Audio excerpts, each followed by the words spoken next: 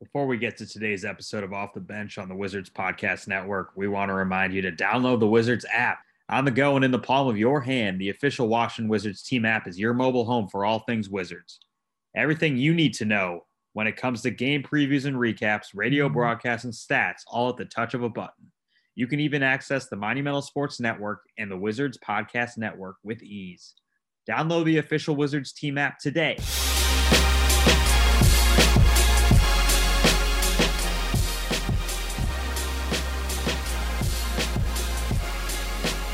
What's up, Wizards fans? Welcome to another episode of the Off the Bench podcast presented by the Alibaba Group and part of the Wizards Podcast Network. I'm Jackson Filio, joined as always by Zach Rosen of Wizards Digital. And today we're joined by Daniel Gafford, who's been with the team since the trade deadline, but has only played in 2 games due to an ankle injury. Daniel, let's start there, man. How are you feeling and how's the rehab going? Man, I'm feeling good. Rehab process is going. I'm moving better on my ankle as we speak. The trainer here, man, I mean, he's like a magician. Because I'm not gonna lie to you, I had kind of had like the same injury in Chicago, and I tried to play on it, which was stupid on my end. It wasn't like the trainer's fault or anything. I tried to play on it when I had messed it up in Toronto, and I kind of set myself back a little bit more during that time, which I should have just made a better decision and just like sit down on it instead of just trying to go back and play on it. And so, I mean, the rehab process is going by way smoother now because I'm actually taking the time to really just focus on recovering fully instead of trying to rush it. Yeah, I was going to ask, I mean, I wasn't sure how many other injuries you've had out, and now you say you've had the same injury, but like how has it been like getting back on the court, and like how far have you progressed? Like, how do you feel as of today, Tuesday night?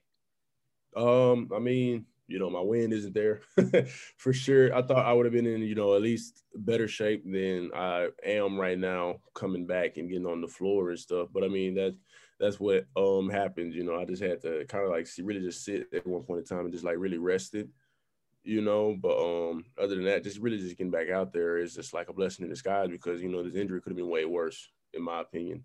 But yeah, just really just taking my time with it because, yeah, like I said, in Chicago, like I had, and the crazy thing is this happened when we played against the Wizards one night. We played against the Wizards one time in Chicago last year, and I deflected a pass and dislocated my thumb. It was like an open dislocation. And like I remember that actually. Tip of my thumb was like this. It's like going that way. And it was dislocated. So I was out from that, and then I came back, messed up my ankle, tried to play on it, and put myself out for a further time than what I was. I think I had a boot on, if I'm not mistaken, too.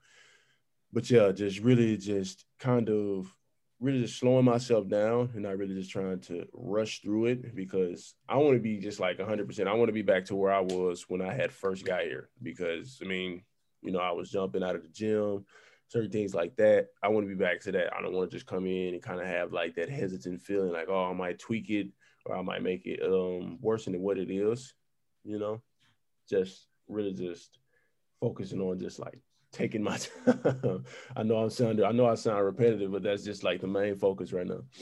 What are some of the things you do more from the mental perspective to keep yourself up to speed? Obviously, you guys are limited in terms of practice and shoot around times and things like that, but you're still around the team. We see you around on game days, getting warm-ups in and things like that. I know we talked like when you first arrived, there were only a couple days. You just got to hit the ground running and play and learn on the go. Has this kind of given you a chance to be a sponge and take some things in, and you're kind of going to get a second first start with this team here whenever you come back?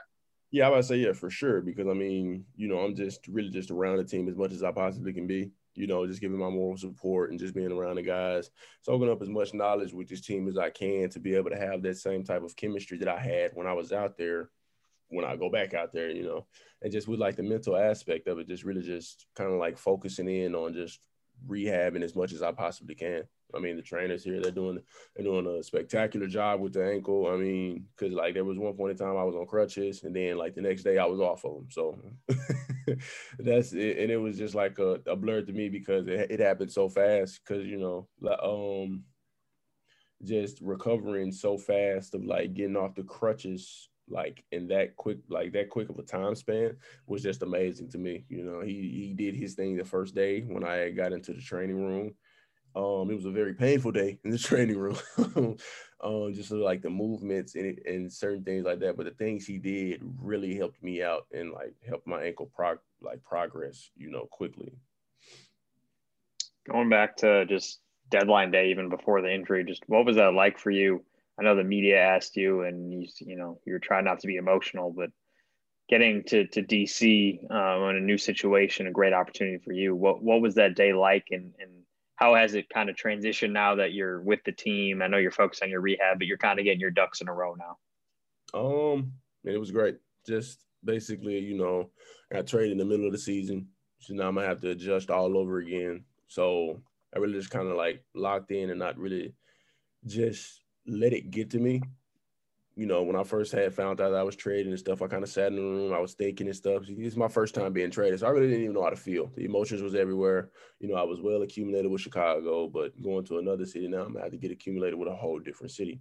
But I mean, I understood because this is a business, so I kind of leaned more. This is a business. It was like a business decision, so I can't get mad at that, you know.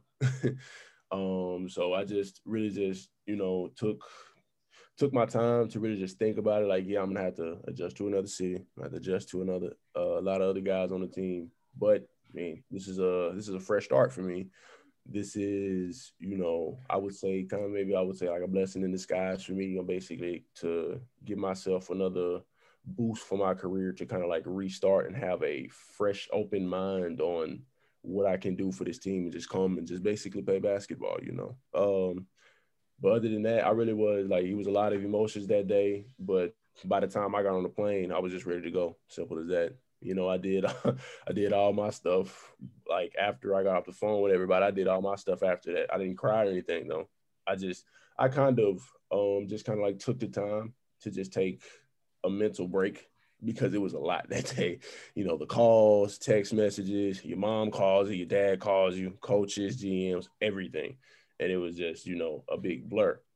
And it was like every 5 minutes, it was a different call. It was like either my agent, it was either somebody that worked for my agency, or like I said, the GMs, the coaches, certain things like that. So I took that mental break, got on the plane, came to Washington, and I started adjusting as soon as I got here.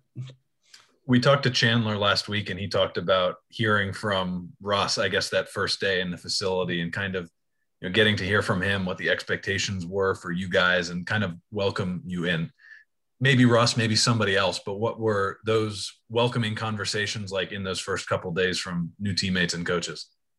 It's really welcoming me to the city, welcoming me to the facility, everything. You know, I was getting text messages from all new numbers, so I got to save all numbers over again.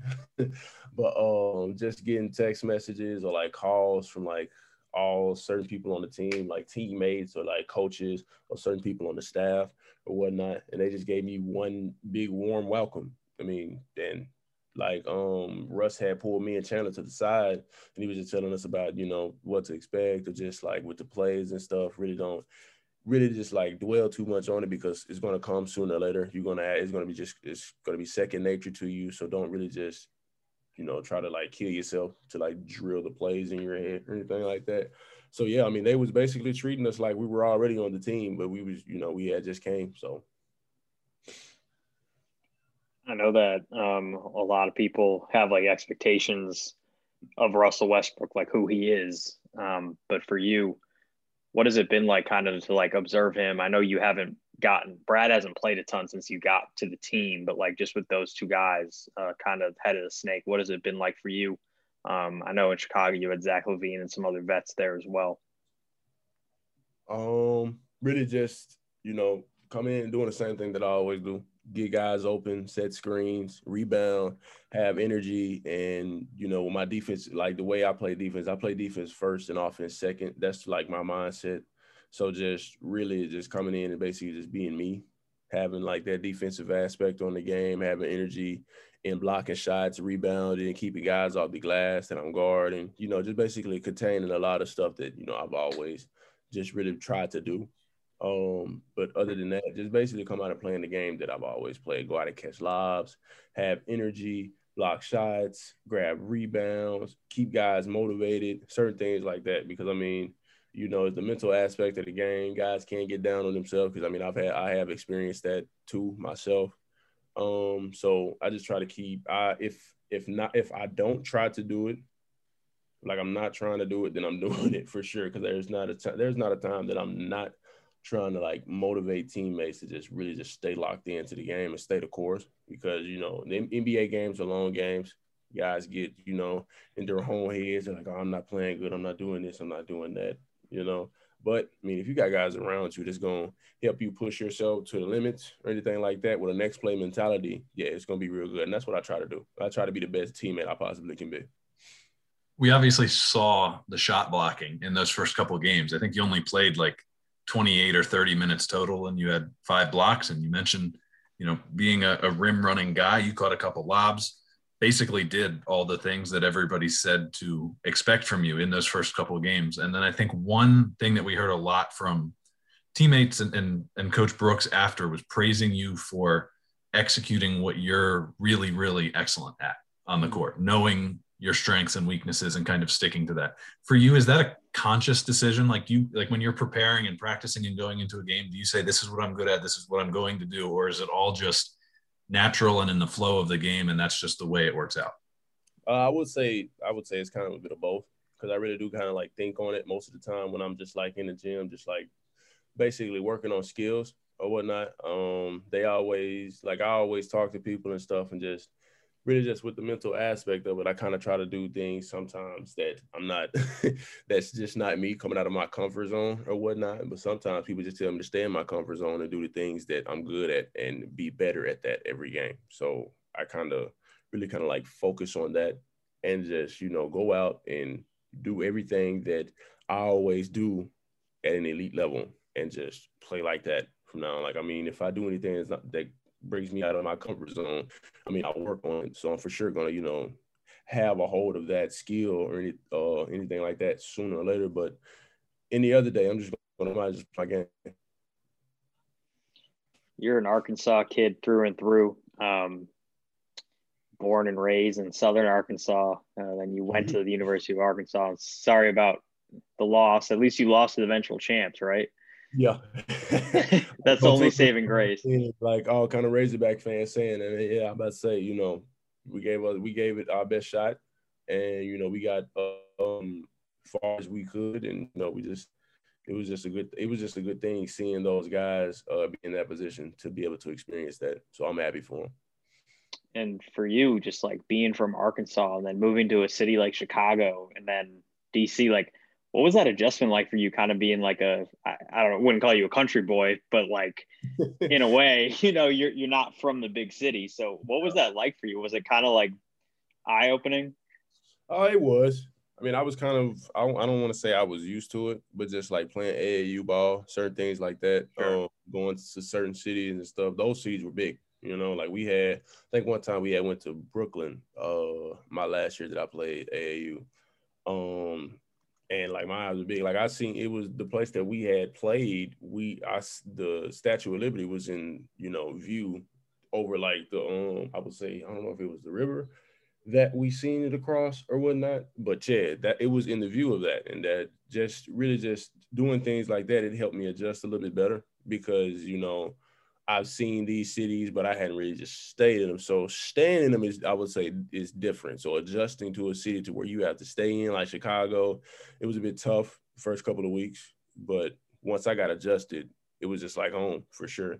And I'm pretty sure it's going to be the same way in Washington once I fully get the house that I'm going to stay in up there. But for right now, where I'm staying, I mean, all the stuff that's around the area is just great. I love it.